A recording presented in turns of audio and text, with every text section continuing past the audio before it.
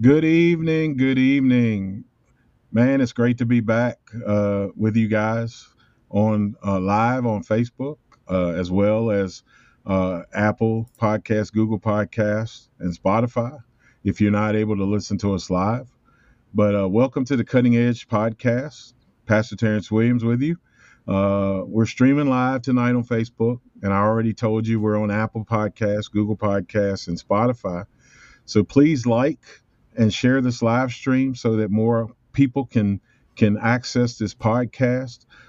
We had a great audience last week as we begin to talk about deliverance. Some of the scriptures concerning deliverance, whether a Christian can be possessed of a demon, all those different things. There's a modern resurgence uh, of thought around that, and so we felt like it was uh, a good topic for us to talk about. So we're at it again this week.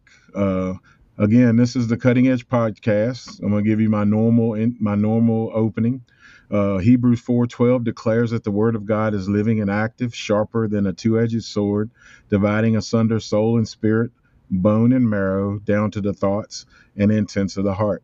That's how important the Word of God is in our lives. This show is aimed at viewing our culture and events in culture through the lens of Scripture, through a biblical worldview. 2 Timothy 3:16 and 17 says that all Scripture is given by inspiration of God and is profitable for doctrine. Other translations said is God breathed. All Scripture is God breathed and given as profitable for doctrine, for reproof, for correction, for instruction in righteousness, that the man of God may be complete, thoroughly equipped for every good work. I am committed with this podcast to have discussions and to invite guests to discuss cultural topics and events. We must, as I say all the time, as pastors and leaders, we must make ourselves available for all discussion topics, lest we leave our people to the ideologies and indoctrination of the world. Either we're going to disciple them, or CNN and mass media is going to disciple them. False teachers are going to disciple them. The views of the world, the secular humanist views of the world, are going to disciple them. We have to be diligent to guard our post as pastors and leaders, and we must be the ones discipling and indoctrinating those who are under our care, and not the world. So this is the goal and the mission of Cutting Edge. Again, welcome tonight, and again, share this if you can. We appreciate it. We It's not just because we want a bunch of viewers; it's because the subject matter, I think, is very, very pertinent to what's going on in the world today.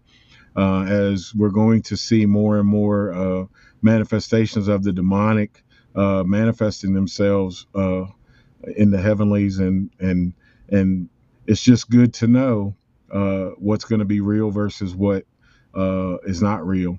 So we're going to begin tonight and show you a short clip, a short reel of a deliverance service that was going on, and uh, let you see for yourself. And we're going to talk about that, and then we're going to end up. We're gonna just go through some scripture together, and I'll bring on Pastor Matt after this clip.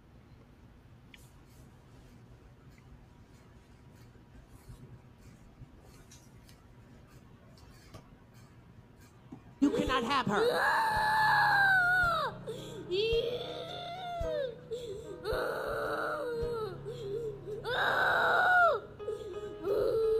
Take everything that you gave her and leave her life.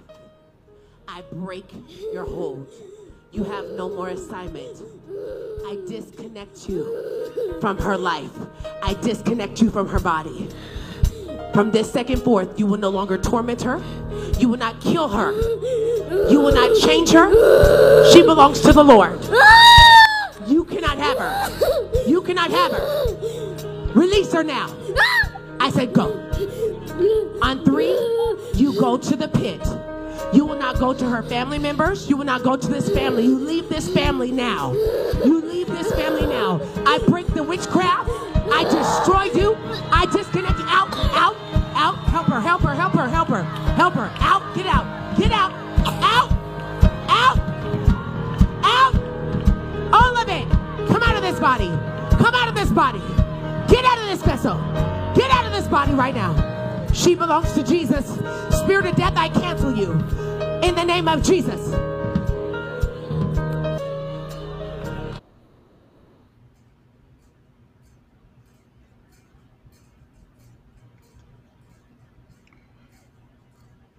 Well, that's an example of a lot of deliverance ministry that goes on, with the vomiting into a bag, and it's not something that we see in Scripture, and we're not going to really focus on that tonight so much as we are going to focus on breaking down Scripture. Of how to guide you scripturally into the truth, not necessarily dealing with things that are falsehoods. So at this point, I'm going to bring on my guest tonight. Pastor Matt is with me again tonight. Pastor Matt Colvin of Afton Chapel and the Prayer Room, downtown Waynesboro, a great ministry that goes on down there, feeding the homeless. Teaching, worship, prayer, just getting in God's presence. So it's great to have you back again, my brother, tonight. Pastor Matt, go ahead, take it away. Amen. First off, I just want to say that we are not deliverance professionals. We are not theologians of demons and deliverance. What we are is pastors that have a shepherd's heart for the sheep. So that's what we're here to do. Starting off, I just felt the Lord prick. I was in a time of prayer earlier, and I felt the Lord prick me to go to a verse of Scripture. It's in the Gospel of John, chapter 6, verse 63. If we could turn there. For this verse, I'm reading out of the New King James. It says this: "It is the Spirit who gives life. The flesh profits nothing. The words that I speak to you are spirit, and they are life." I want to focus on that first phrase. The Holy Spirit really pricked my heart with this. I meditated on this for a good half hour or so before we began this. It is the Spirit who gives life. The flesh profits nothing. I repeat, it is the Spirit, the Holy Spirit, that gives life. The flesh profits nothing. I'll leave it at that. The flesh profits nothing. There's no profit in us trying to conjure up things or trying to get emotional or passionate in the flesh, because the flesh profits nothing. It's the Spirit who gives life. So before I begin, I'd like to just close our eyes, if you would. I would like to ask the Holy Spirit now to just take over this podcast. If you would just close your eyes wherever you're at. Like I teach at the prayer room, just give God all of your attention. Put away all distractions.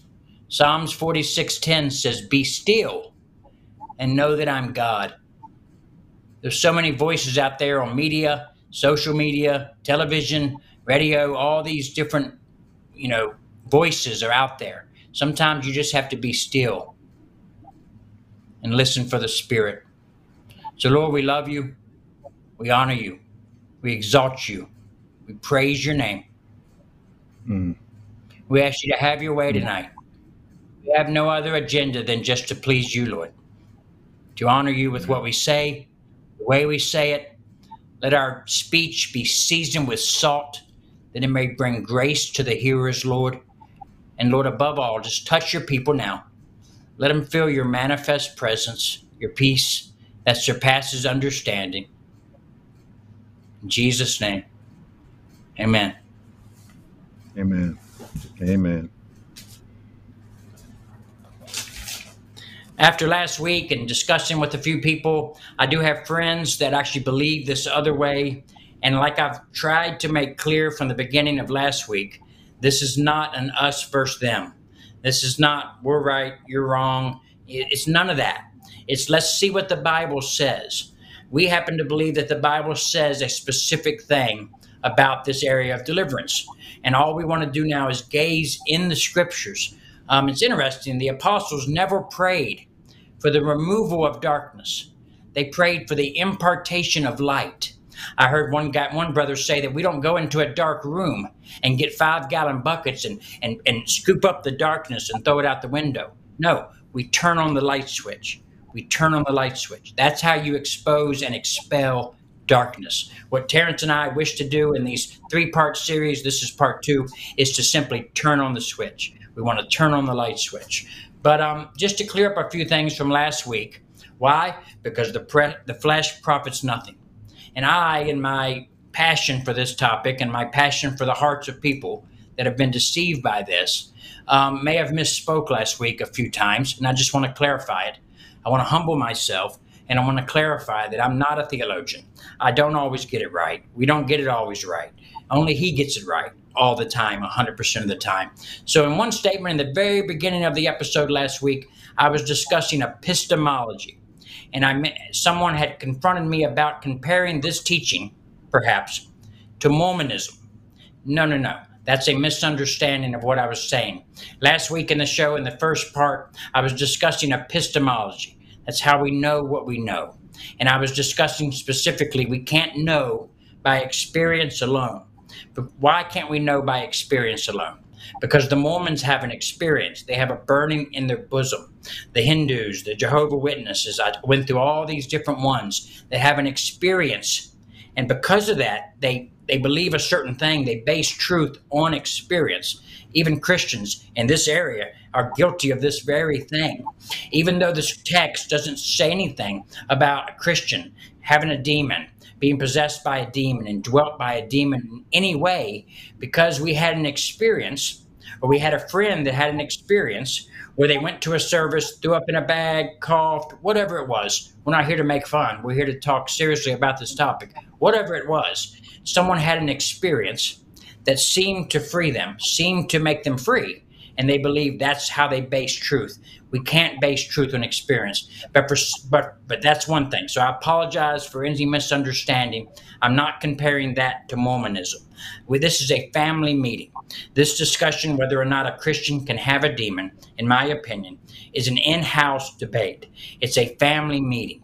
This has no bearing necessarily on whether or not you're a Christian, saved or unsaved. That's not the case here. We are talking about something that is a peripheral issue, although we believe, or we wouldn't be doing the show, that it's a very important issue. I believe it can harm people if not taught properly. Although that's the case, it's still a peripheral issue, much like the gifts of the Spirit, once saved, always saved, Calvinism, Arminianism, eschatology, all the different views, much like that. It's in the same box. It's in that same peripheral thing. So let's just get that out of the way.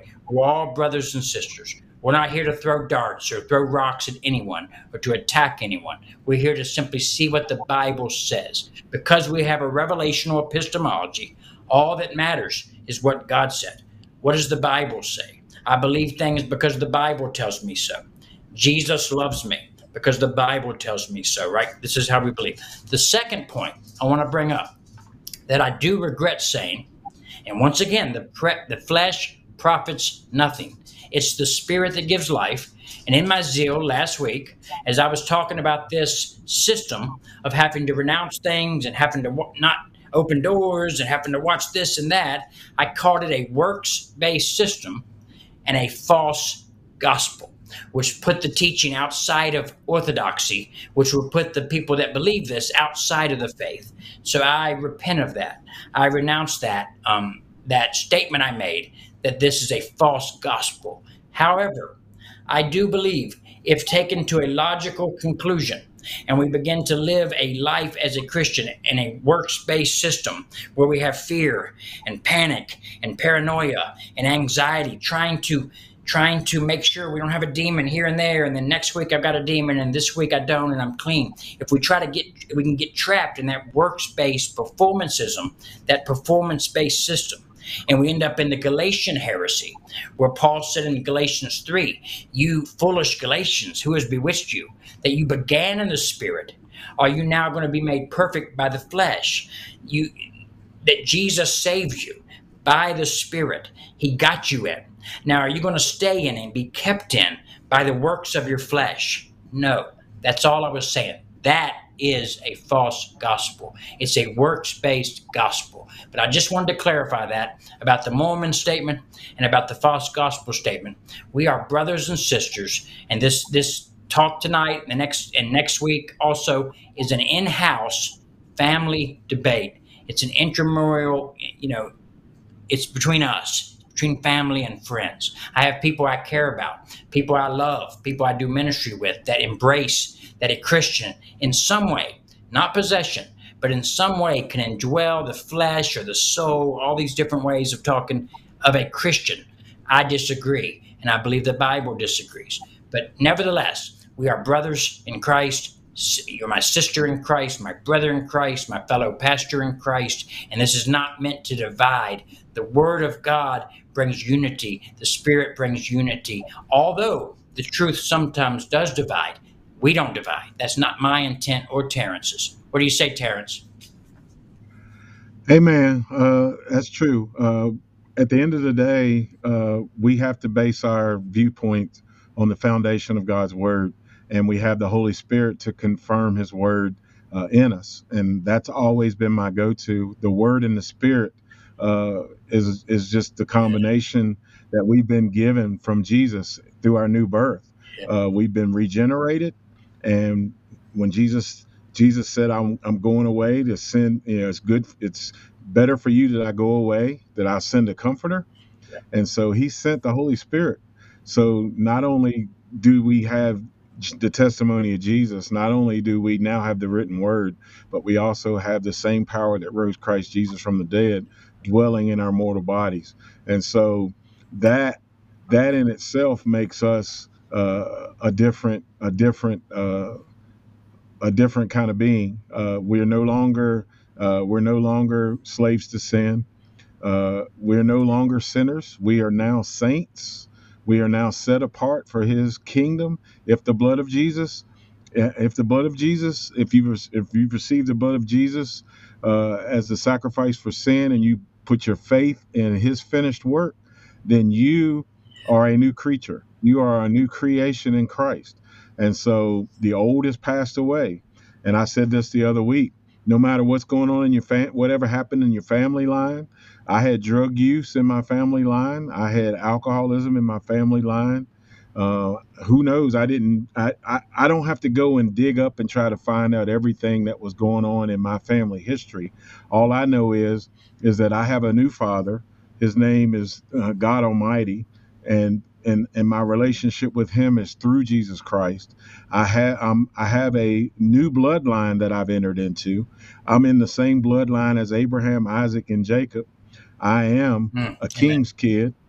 I am, and what this boils down to, and what we're going to talk about mostly tonight for our listeners listening, we're going to talk about identity. Who are you? Because that's the way you defeat the enemy. What did the enemy do in the garden when Adam and Eve were in the garden? He came to them and he said, "Did God really say?" The serpent got Eve and then Adam to doubt the very words that God had spoken to them in the garden, and He appealed to their flesh and told them that the tree was good to eat. It was able to make one wise, and it would make them like God. He appealed to their flesh, and so that is what the fall came from. And the fall was not just us. Obviously, sin brought death, but it also brought it killed the identity, because we were breathed in by God. It killed who we were, and we were unregenerate. We were unredeemed. We were lost. And so what Jesus did and going to the cross for us, He brought us, not only He redeemed us, but He also gave us the ability to step back into the identity that God breathed into man at creation. And so we can recapture that. We have to learn to function in it and walk in it because it's so very important.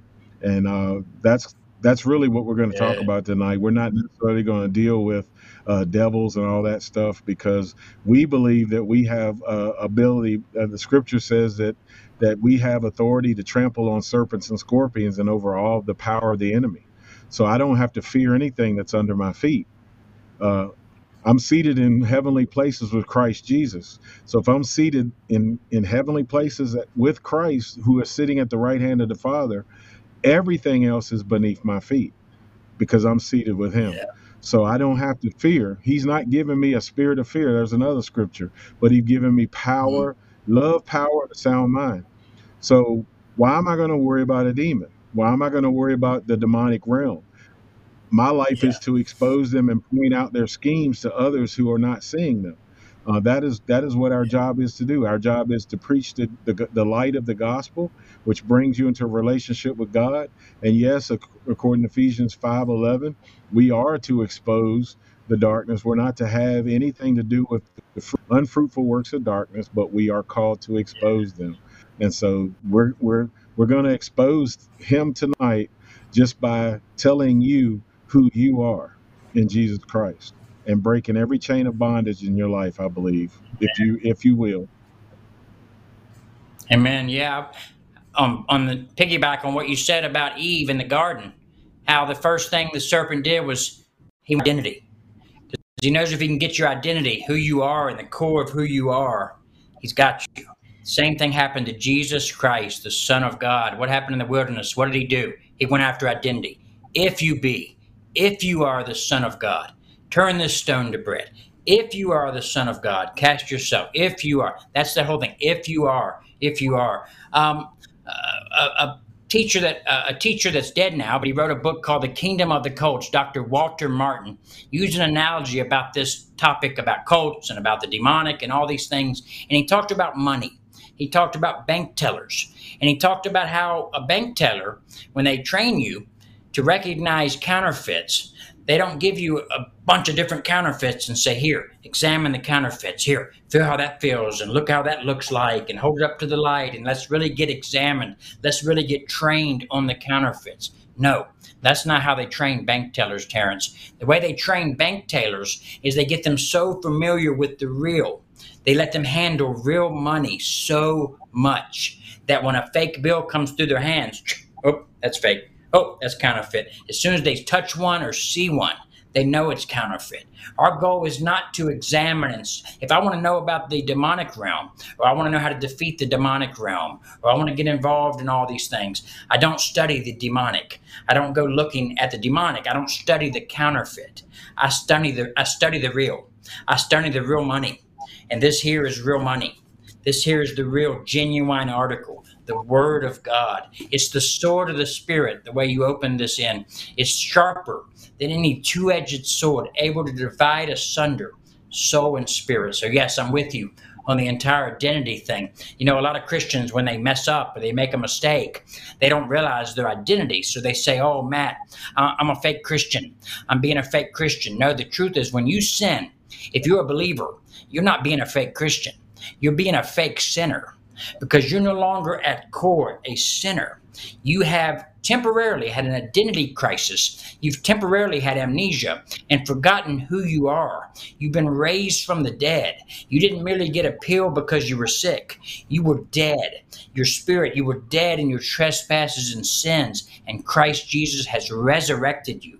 You've been given a new spirit, a new heart, that spirit that was dead when Adam sinned and Eve and chose the tree over what God said. They began to wean and depend upon the tree of knowledge of good and evil rather than the tree of life. Jesus Christ now is that tree of life. And he says, come unto me, all you that labor are heavy laden. In fact, in John 6, where I read earlier, he says, feed upon me, eat my flesh and drink my blood. And what he really meant was, and he said, I'm the vine and I'm the branches. What he was saying was, connect to me. I am the life source. Everything flows out of me into you. I'm going to restore mankind from the tree of knowledge of good and evil, where we get to decide from experience or pragmatics what's good and what's evil, and we can decide in our own hearts what's right. No, we disconnect from that system, and we connect back to the tree of life, Jesus Christ, the God-man. So yes, Terrence, you're right. It's all about identity. Well, and I heard a while back a definition of sin is mistaken identity. Uh, Yeah. and it makes sense, because we have been born again. We have been, and Kevin Harris is jumped in on Yeah. one of my verses that I'm gonna talk about in a minute. Feeling your Uh, thunder. we must we must step into our identity, and my scripture that I've used my whole life of ministry from Romans 12:2 is that we cannot be conformed to the world, but we must be transformed by the renewing of our mind. So basically, your job after salvation, because we talked about this earlier, Matt, when people get saved, the question should be, after you accept Jesus, is now what? And here's the now what.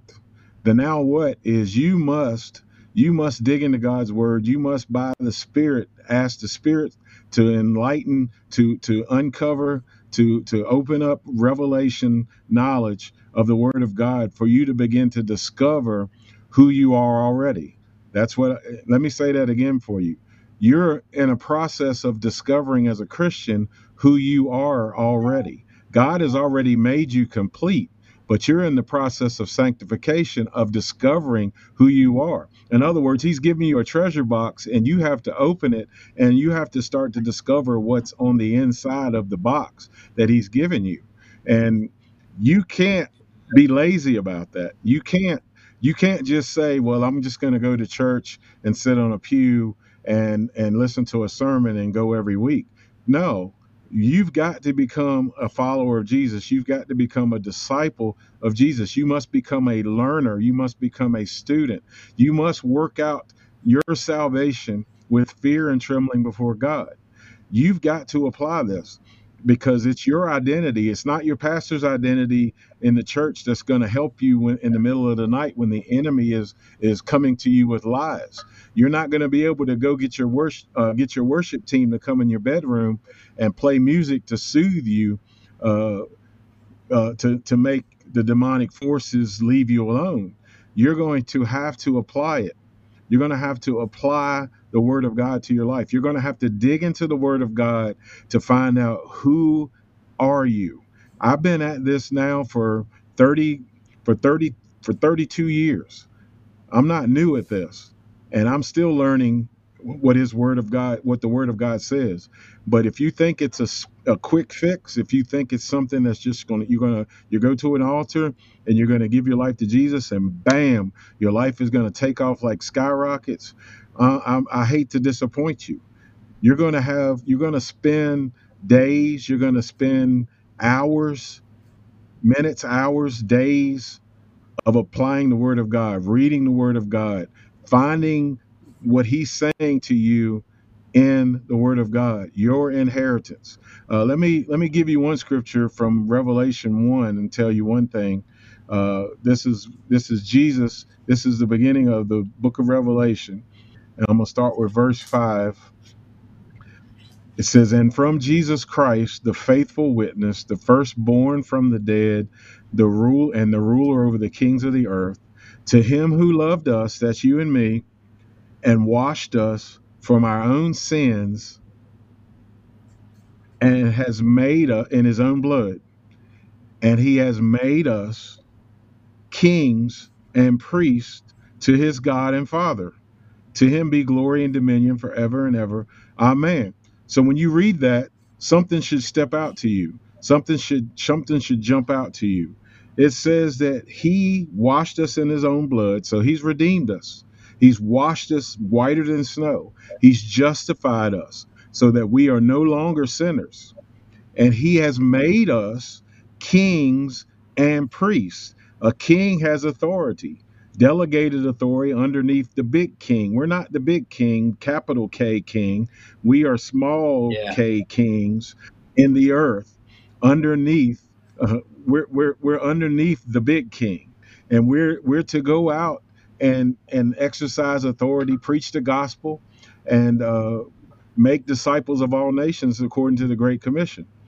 And then we're also priests. Well, what is a priest? A priest offers up worship. A priest offered up sacrifices. Well, the sacrifices of God are a broken spirit, a broken and contrite heart. He will not despise. So you Mm. are to bring your Yes. worship to Him. You are to bring your Jesus. brokenness to Him, and and realize that uh, you're coming to Him to discover who you are. You're coming to Him to discover uh, things that you don't know. You're coming to Him, Lord, reveal to me who you are, because you have a right as a priest. There is no longer a veil separating the Holy of Holies from the most holy place and the outer court. The veil was torn when Jesus breathed his last and he died. The veil was torn from top to bottom. So there is no longer an Old Testament priesthood. You don't need a high priest to go to God for you.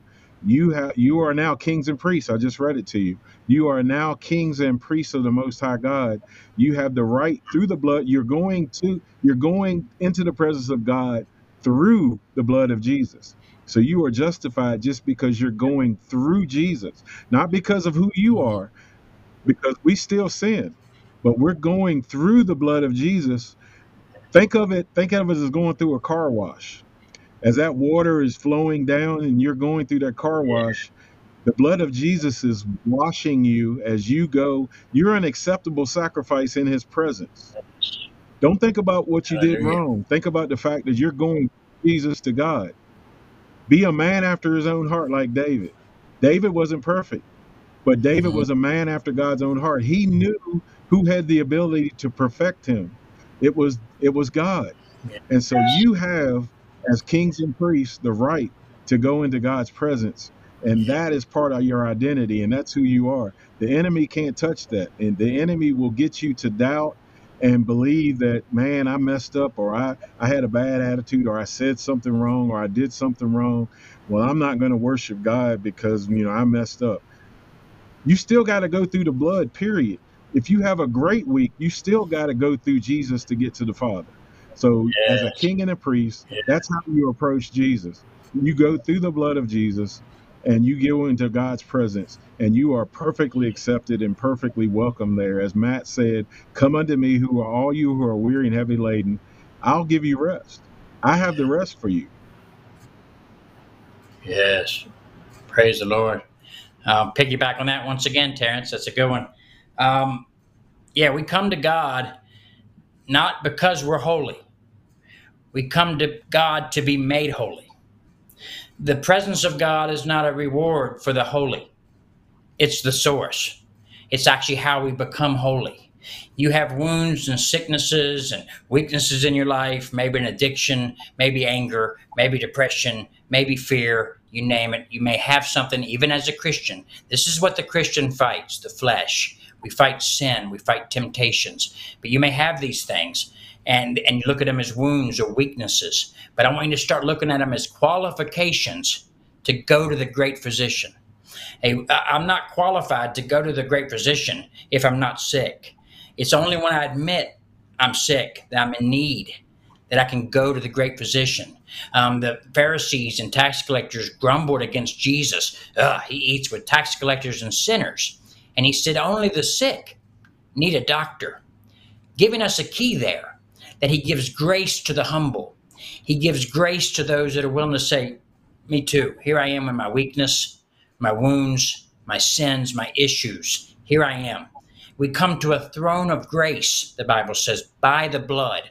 We don't come to a throne of judgment, a throne of condemnation, a throne of accusation. That's someone else's throne. That's the enemy's throne. But we don't come to that. We come to God's throne, the throne of grace. But on that scripture in Revelation 1, verse 5, in my Bible, ESV, it says, to him who loves us and has freed us from our sins by his blood. That I did a sermon on that a few weeks ago. That word freed us is the same word that Jesus used when he told his disciples to go untie the donkey. So he has untied us from our sins. He's untethered us from our sins. That sin you used to do, or even that current struggle, you're not tied to that. You're not held back by that. Jesus Christ has untied you, has broken the chain, has broken the tether, has freed you from your sin. And it gets even better than that. Let's go to Galatians chapter 3, excuse me. Not Galatians. Yeah, Galatians chapter 2, verse 20. I have a lot of Galatians, so I got confused there for a minute. Galatians 2, verse 20. I think he has that to pull up in the ESV. Let me show you some more identity, and more so about the identity that passed away, and now we have a new identity. Jesus Christ doesn't merely want to change you. He does, but he doesn't merely want to change you. He wants to replace you. He wants to come into your life by the Spirit through the Word of God. He wants to come into you and live his life through you. So let's read this verse here. I have been crucified, have been, past tense. Don't just read the Bible until it reads you. I have been crucified with Christ. It is no longer I who live, but Christ who lives in me. And the life I now live in the flesh, I live by faith in the Son of God who loved me and gave himself for me. I have been, past tense, crucified with Christ. It is no longer I. That word is ego, ego, ego. We have the ego of man, the ego. My ego is dead. The Adam that they used to call me, Matthew Adam, the matter, Adam they used to call me, the liar, the addict, the thief, the rude person, the fornicator, that Adam, that person no longer lives. That person that's still holding on to guilt and shame for what you did 5, 10, 20 years ago, 30 years ago, and you're still holding on, even though you're in Christ, thinking that sin somehow can link you to it, and then you can get a demon or an open door through that sin you did long ago. No, you no longer live. You have been crucified with Christ. You no longer live, but Christ lives in you. Think about this. Christ lives inside of you. Like Terrence quoted earlier, Jesus said it'd be better if I go away. In the New Testament, many people would rather be with Jesus right now and walk around with Jesus. The problem with that is that Jesus was not omnibody. He was not omniscient when he was here on earth. He was confined to a human body.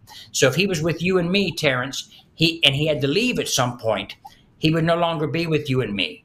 But now by the Holy Spirit of God, Christ is inside of me. He's inside of you. He's inside of everyone watching right now. He goes to bed with you at night. He wakes up with you. He goes to Walmart with you. He goes to work with you. Jesus Christ lives inside of you. You, the old addict, the old liar, the old thief, no longer lives, but Christ lives in you. That's amazing. What do you say, Terrence, about that? Oh man, it's good stuff. I just off the top of my head turned to Romans 8:1 that says, "There's therefore no condemnation to those who are in Christ Jesus, who do not walk according to the flesh, but according to the Spirit. For the law of the Spirit of life in Christ Jesus has set me free, has made me free from the law of sin and death. Mm. For what the law could not do, that it was weak in through the flesh, God did by sending his own Son in the likeness of sinful flesh. On account of sin, he condemned sin in the flesh, that the righteous requirement of the law would be fulfilled in us who do not walk according to the flesh." And let's just talk about that. What is walking according to the flesh? It's literally walking under your own power. So you know right and wrong, morality. So by the power of your flesh, you can do good things. You can walk old ladies across the street. You can see money on the street and go return it to its owner. You can do good things, but that's through the power of your flesh. Well, because of Adam, our flesh cannot please God. So no matter everything that you do that's good and through your flesh is not going to be pleasing to God. So Jesus came, the law of the Spirit of life in Christ Jesus set me free from a life of trying to be good enough, for a life of me trying to get everything right, because I can't do it, because that old man has already that man has already blew it for me. The first Adam already blew it for me. So the second Adam had to come and undo what the first Adam did. And now my faith is no longer in the power of the old Adam that was in me, but I'm trusting in the new Adam that gave his life for me, his perfect, sinless blood in my place. And so there's no condemnation for me because I'm in the new Adam, the one who did everything right, the one who lived sinless, the one who offered his life as a ransom for me, who took my sin, became sin for me, that I might be the righteousness of God in Christ Jesus. So your identity is not condemned. Even when you do wrong, run to the throne of grace, run to the presence of God, run into his presence and say, Lord, I blew it, but I know that you can wash me and make me whiter than snow again. I'm not trusting in my ability to get it right. Yes, I blew it. I know I blew it, but I'm not trusting in me. I'm believing in you. So I'm coming to you. I'm coming broken to you. I'm coming hurting over how I wronged you once again in my sin, but I believe that you can wash me and make me whiter than snow once again. And guess what? He can. He is faithful and just to forgive you and cleanse you from all unrighteousness. So you don't have to hide in shame. You don't have to hide in the darkness. You can come to him because you belong to him. Yeah. Remember, you're a king and a priest. You're a king and a priest. Remember, you're a king and a priest. There's no condemnation that that is to those who are in Christ. There's no condemnation. So when you think about that, what what can you build your identity on? A God who accepts you, a God who loves you and welcomes you, a God that's not going to shoo you away. Up, you messed up. You did something. You did one thing too many. I'm going to have to push you aside now. No, as Matt said earlier, we don't come to the throne of judgment. We don't come to the throne of condemnation. We come to the throne of grace for those at Yeah. time of need. That's why he says that God resists the proud. Who are the proud? The proud are the ones that are reading God their resume saying, well, look, God, I did this and I did that and I did this and I did that. So you have to accept me because I'm a good person. He resists those people, but he gives grace to the humble, the one that comes, the one in the story of the Bible with the Pharisee that said, I thank God that I'm not like this guy over here, a sinner. And he said, have mercy upon me, a sinner. Lord, Yeah. have mercy upon me. He was the one that was received. The one who was proud in the sin was not. So guess what? Part of your identity, yes, you can always come to God and receive grace. Yes, you're a king and a priest, but you're not Yeah. you're not perfected. We're not perfected yet, but you have to Yeah. keep coming, keep coming. Keep coming. Yeah. Don't stop. Yeah. He's the God who stays. He's not the God who leaves every time we blow it. He's the God who stays. I want to get into it because we're already running out of time, Terrence. We got like 10 minutes, according to Right. my clock at least. But I want to say a few things. There's Yes. 3 things that block you from God's presence: sin consciousness, self consciousness, Satan consciousness. When you're too conscious of self, me, and it's all about me and how I feel and how I look and how I act, self consciousness will block you from God consciousness. Secondly, sin consciousness. Oh, God won't accept me because of this or that, or because I did that, or I thought that, or I did that last week, or whatever it is. Sin consciousness. Satan consciousness. Oh, there's a devil here, there's a devil there. Those 3 things will block the believer from being aware of God. But I do want to say something. Terrence read Romans 8:1. There is therefore now no condemnation for those who are in Christ Jesus. Study those words through your Bible, saints. In Christ Jesus. It's everywhere. But there's no condemnation if you're in Christ Jesus. But there's 2 types of people in the world: those that are in Christ Jesus and those that are in Adam. And because we don't have a lot of time right now, I just want to say this. The church, massive unconversion in the church. And I mean the visible church. There's 2 churches: the invisible, which is the big church, which is the one that God sees. Those are all saints. They're all converted. They all have possession with the profession. They have him. They're in Christ. But then you have the visible church. That's the one you see on Sundays. That's the one you see on TV. That's the one you see on YouTube. That is filled massively with people that profess Christ, but do not possess Christ.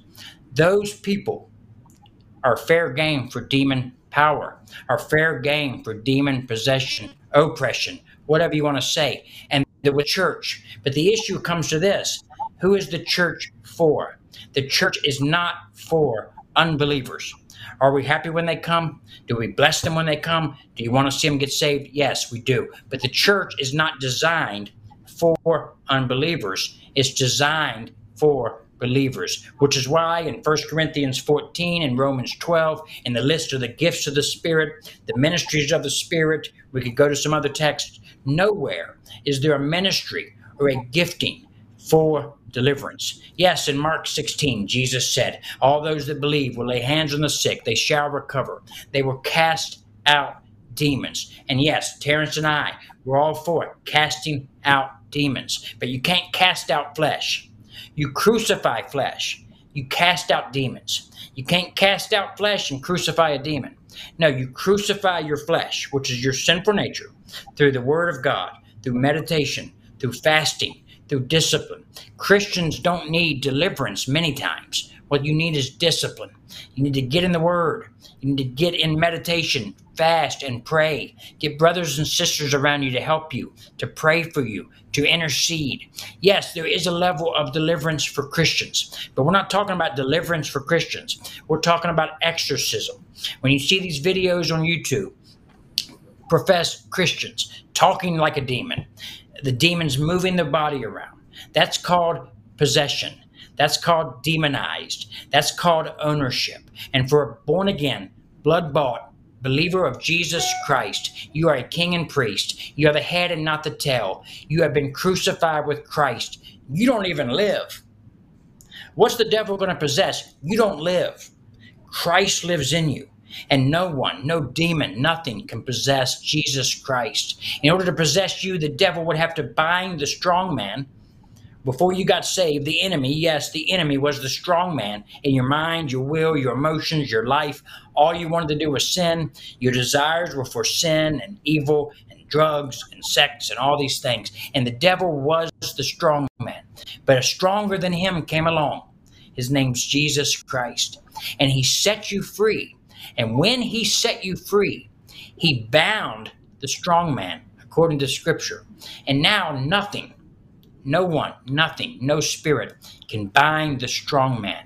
We wrestle not against flesh and blood. Yes, that's true. But against rulers and principalities and powers. We cast down arguments. That's what the Bible says. We don't cast out demons from believers. We cast down arguments. Once again, we go back to Romans 12, 1 and 2. We renew the mind. We be transformed by the renewing of the mind.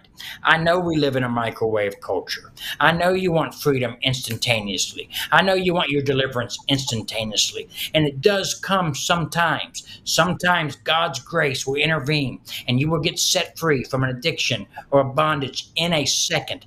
But the normal run-of-the-mill Christian is going to live a process of progressive sanctification. That's daily saying no to sin. That's daily praying, even when you don't feel like it. That's daily reading your Bible. That's meditation. That's frequent fasting. These dirty words, Terrence, that nobody wants to talk about anymore. The disciplines of our faith.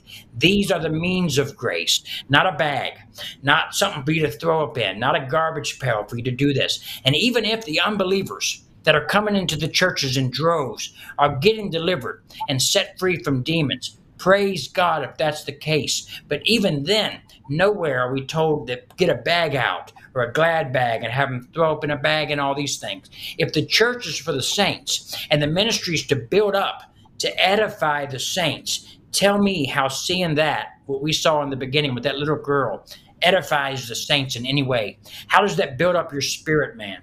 Paul said to set your mind on heavenly things, things above, not on things below. Or not to set our mind on the demons and be demon conscious. The main point of this entire series we're doing, Terrence, and have you and me talked about this, is the issue of emphasis. Emphasis. Where is our emphasis? The Bible says, seek first the kingdom of God and his righteousness, and all these things will be added to you. My fear, believer, I'm talking to you now, Christian out there, my fear is that you've bought into this teaching and that you've somehow bought the lie that you are called to deliverance ministry. There is no deliverance ministry in the scripture. We all called as believers. Yes, we are called to cast out devils, but not as a ministry. Our ministry is to go into all the world, preach the gospel, It's baptizing 9 o'clock. them in the name of the Father, Son, and the Holy Spirit, teaching them to obey all things that he taught. That's the call. That's the ministry of every believer. But I talk to you, saint of God, you that have bought into this. Don't live in paranoia. Don't study the demonic. Don't trace down ancestors.com and try to figure out all these secrets of the enemy. It's Gnostic. It's the study of knowledge. It has no life. Remember what I said in the beginning, the Spirit gives life. Flesh profits nothing. All I see with that video and many things on YouTube is the flesh. It's people acting out in the flesh from peer pressure, psychological manipulation. A lot of it is mental illness, or either that or the unsaved. This is what I see in these videos that I don't even try to watch all of them. They're sent to me half the time, but I had to watch some for this series. But Saint, I urge you, come back to simplicity. I said it before. Come back to prayer. Obey the word, renew the mind, meditate, fast, love people, love your neighbor, love your wife, your husband. Live the Christian life in simplicity. Daily come to him. That's all I've got, Terrence. Well, that's good, brother. Again, we've been given everything we need. The Bible says we've been given everything we need for life and godliness. I think the word puts it so plain sometimes that we struggle to believe the words that are right in front of us. His divine power has given you and I, everything we need for life and godliness.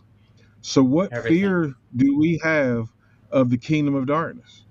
As I said earlier, we've been seated in heavenly places with Christ Jesus, far above principalities, rulers of wickedness in high places. We have been given the power to an authority to trample on serpents and scorpions, and over all of the power of the enemy. So we really don't have to be walking around in paranoia, as you said, Pastor Matt. We don't have to be looking around corners. We don't have to worry about hearing noises in the house at nighttime. The name of Jesus, the name of Jesus dispels anything that would try to come. Kelly made a statement on here that says demons do come around you though, and she's got a history of being. She was once connected with demons, and then she got saved, and now sometimes she feels like she gets harassed because the enemy used to have her.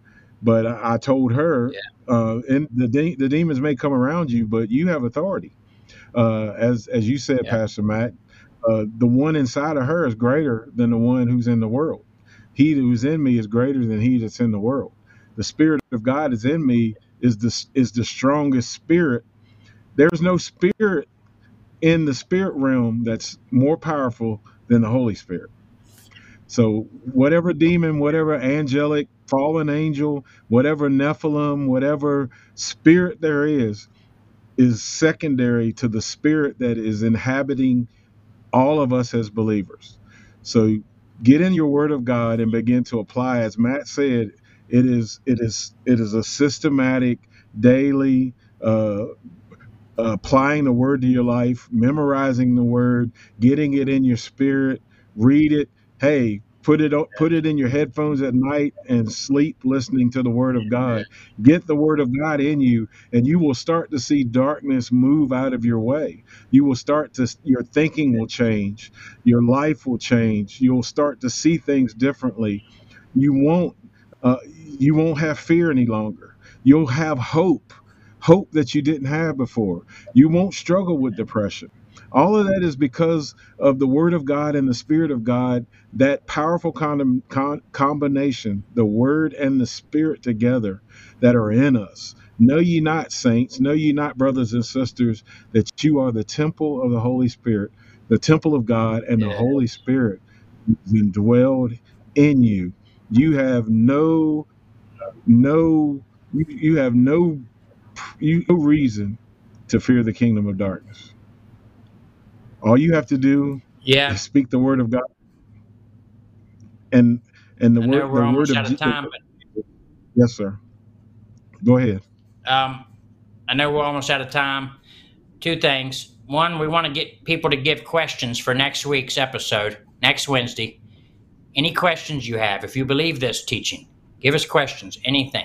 Nothing's a stupid question. Give us any question you want. The entire episode will be dedicated to viewer questions, questions that you have, things you see in the scripture that you think teaches that, whatever it is, give it to us. We want to answer it.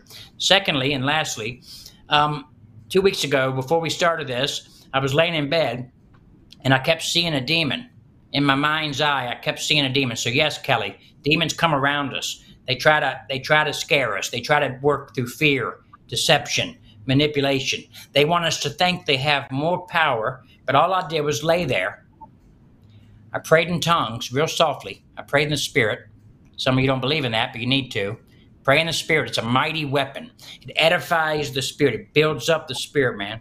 So I prayed lightly in tongues, and I began to confess the word that the Bible says, draw near to me, I'll draw near to you. Resist the devil, and he will flee. Not he might flee. He will flee. So I said, Satan, I resist you.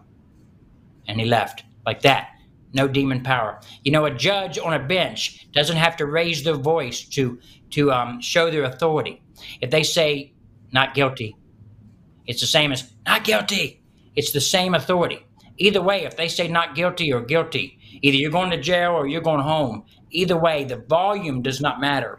So our authority in Christ is not invested in our flesh. Like I said, the flesh profits nothing. It's not in our tone or our mannerisms or how we do things. It's in a calm and gentle spirit that we have this authority in Christ. So I urge you, fear not the evil one.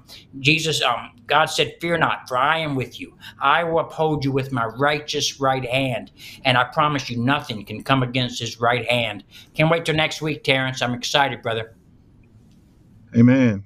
As he said, gather your questions for next week.